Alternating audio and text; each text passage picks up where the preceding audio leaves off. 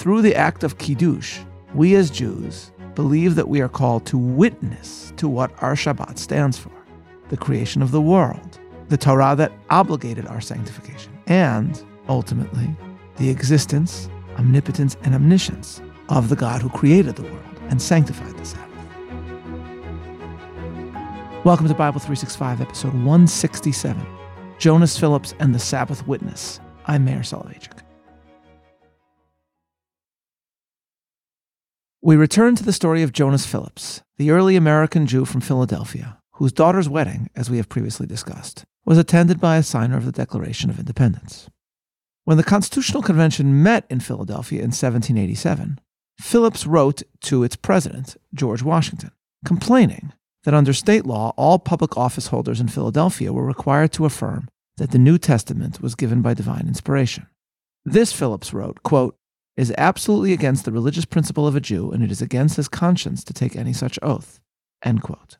Phillips then asked that the convention create a country in which, quote, all religious societies are on an equal footing, which means a country where all faiths were able to serve in the legislature while remaining true to their respective beliefs. What is most fascinating of all about this letter is that at the top, Phillips put not only the secular date, but also the Hebrew one, even though he was writing to the Constitutional Convention, which contained not one single Jew.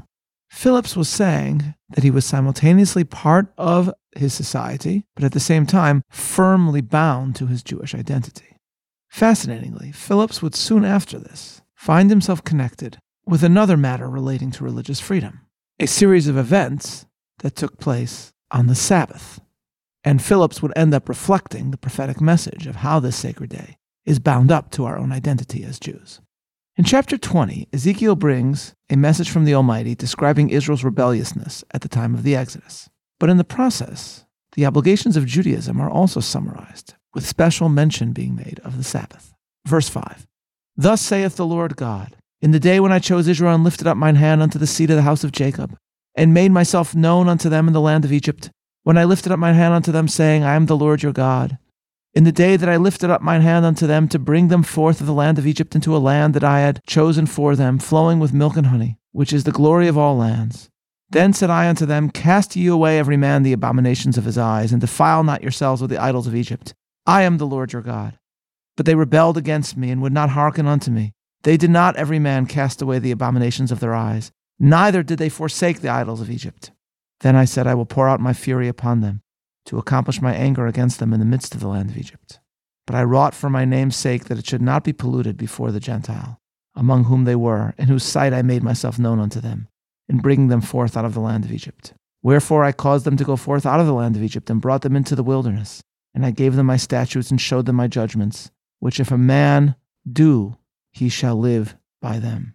Moreover, also, I gave them my Sabbaths, to be a sign between me and them, that they might know that I am the Lord who sanctifies them.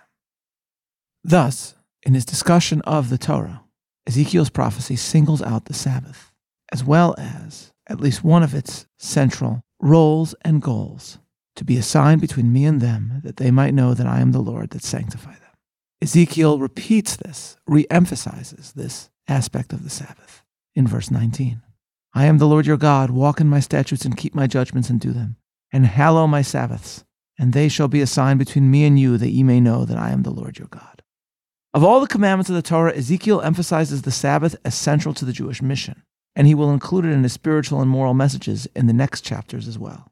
Dr. Tova Genzel notes that Sabbath rituals will also be central to Ezekiel's visions of the final temple yet to come. And she further points out that Ezekiel's language here emphasizes something new about Sabbath observance that is not necessarily stressed in the same way elsewhere in Scripture. Quote, What makes Ezekiel's attitude toward Shabbat special is not that he mentions it more often than do other prophets, but that he views Shabbat as a sign and symbol, not of the creation of the world, but of the special sanctity of Israel, that you may know that I, the Lord, am your God. He gives two different meanings for this sign. Moreover, I gave them my Sabbath to serve as a sign between me and them, that they might know that it is I, the Lord, who sanctify them, verse 12. And hallow my Sabbaths, that they may be a sign between me and you, that you may know that I, the Lord, am your God, verse 20. The first meaning of the sign is familiar to us from the book of Exodus. You must keep my Sabbaths, for this is a sign between me and you throughout the ages, that you may know that I, the Lord, have consecrated you. Exodus 31:13. But the second meaning, Shabbat's testimony that I, the Lord, am your God, is a concept unique to Ezekiel. There is no parallel to it elsewhere in the Torah. This accentuates the importance of Shabbat. Through its observance, the nation not only expresses its sanctity, but also testifies to and calls to consciousness the fact that the Lord is their God, end quote. What this means is that the Sabbath bears both a universal and particularistic message. On the one hand, the day commemorates the creation of the world, the making of mankind in God's image, which is the foundation of the biblical doctrine of the equality of all human beings. But built into the Jewish calling is the unique obligation through the observance of the Sabbath to testify to the world, to witness to the world, all that the Sabbath proclaims. That is the role of the Jews. It is all the more striking then that in the early 1790s, Jonas Phillips, not long after lobbying for religious liberty to the Constitutional Convention, was called to testify in Philadelphia court on a Saturday, as courts were then in session 6 days a week. Phillips refused because Saturday was his Sabbath, and presumably because he believed that true equality demanded that he be allowed to obey the dictates of his faith. We don't really know the larger details of this case. All we have is the following recorded.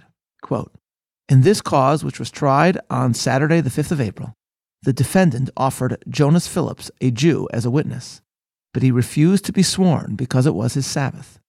The court, therefore, fined him 10 pounds, but the defendant afterwards, waiving the benefit of his testimony, he was discharged from the fine, end quote. Thus, Jonas Phillips was subpoenaed. He refused to attend on the Sabbath. He was fined for his Sabbath observance, and then eventually the fine was lifted. Now, from a Jewish perspective, here is what is amazing. Showing up in court on the Sabbath does not involve a biblical violation of this sacred day. It is true that Beit Din, the Jewish courts, never meet on the Sabbath, but that is because of a rabbinic enactment.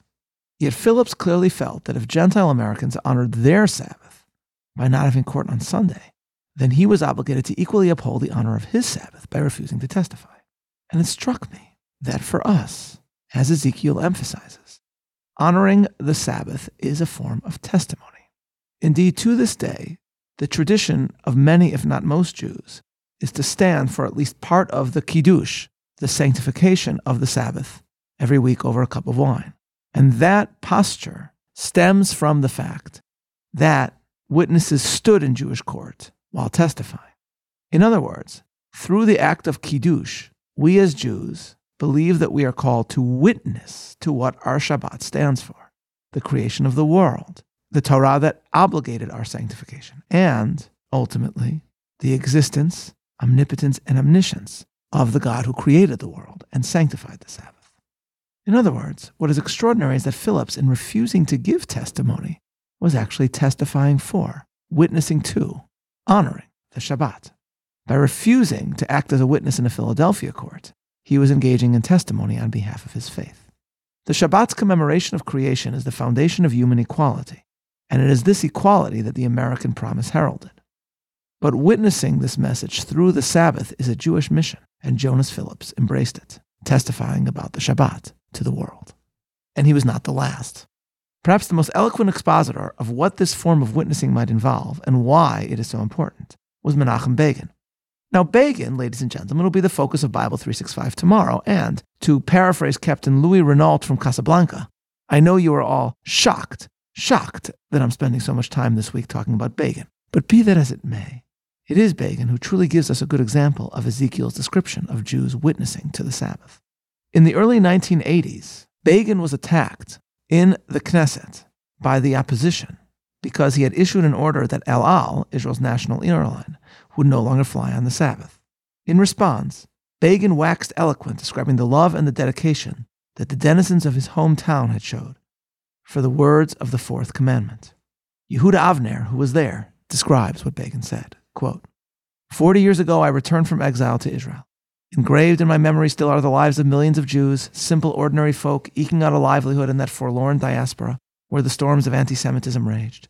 They were not permitted to work on the Christian day of rest, Sunday, and they refused to work on their day of rest, Saturday, for they lived by the commandment, remember the Sabbath day to keep it holy. So each week they forswore 2 whole days of hard-won earnings. This meant destitution for many, but they would not desecrate the Sabbath day." End quote. So Israel's prime minister remembered his brethren from Eastern Europe. But then Begin, as he was wont to do, connected his own experiences to Jews from a different culture and land, thereby highlighting what unites Jews across time and space.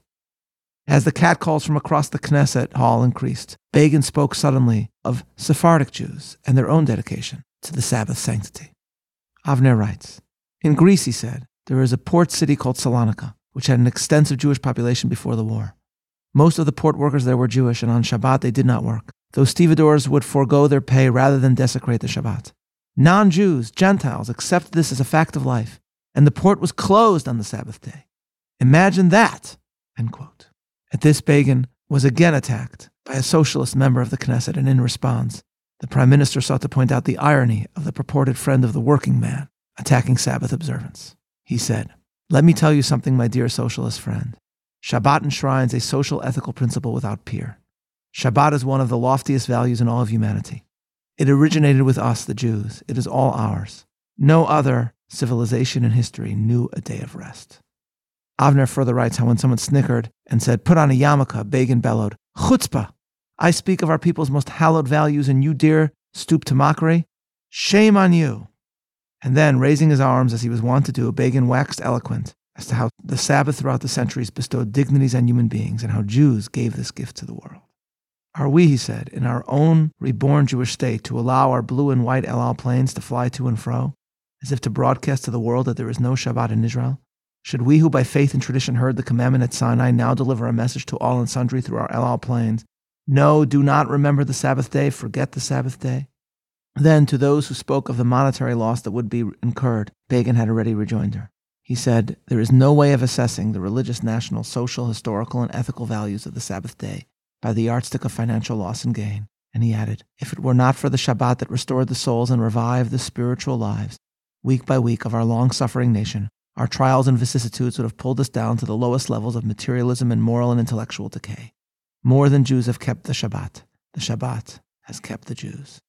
Begin, Avner reports, turned and limped painfully from the podium, but suddenly stopped, turned, and said, "This house should know it is not necessary to be an observant Jew to appreciate the full historic and sacred aura that enshrines this perfect gift called Shabbat. Its prohibitions are not arbitrary. They provide insulation against corrosive everydayness. They build fences against invasions by the profane, and they enrich the soul by creating a space for sacred time. In a word, one need not be pious to accept the cherished principle of Shabbat. One merely needs to be a proud Jew." End quote. We have sent you Yehuda Avner's article describing this scene, from which I have quoted part of his glorious description. Sometime after this event, Anwar Sadat was assassinated. The funeral was in Egypt on Saturday, and Begin attended, and while he was there, surrounded, no doubt, by crowds who did not think very highly of the Prime Minister of Israel, Begin nevertheless refused to be driven in a bulletproof limousine on the Sabbath.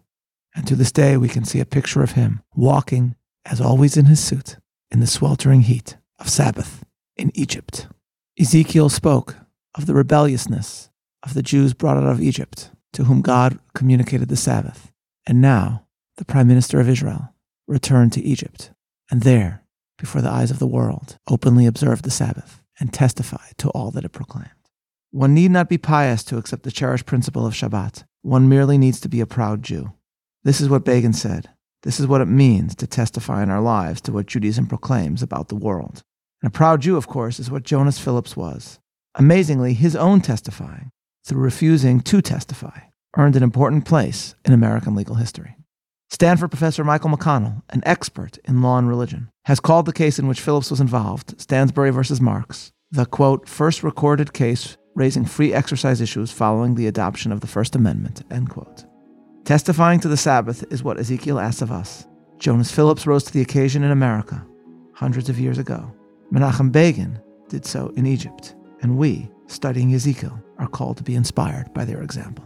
This is Meir Soloveichik, looking forward to learning together tomorrow. Signing off.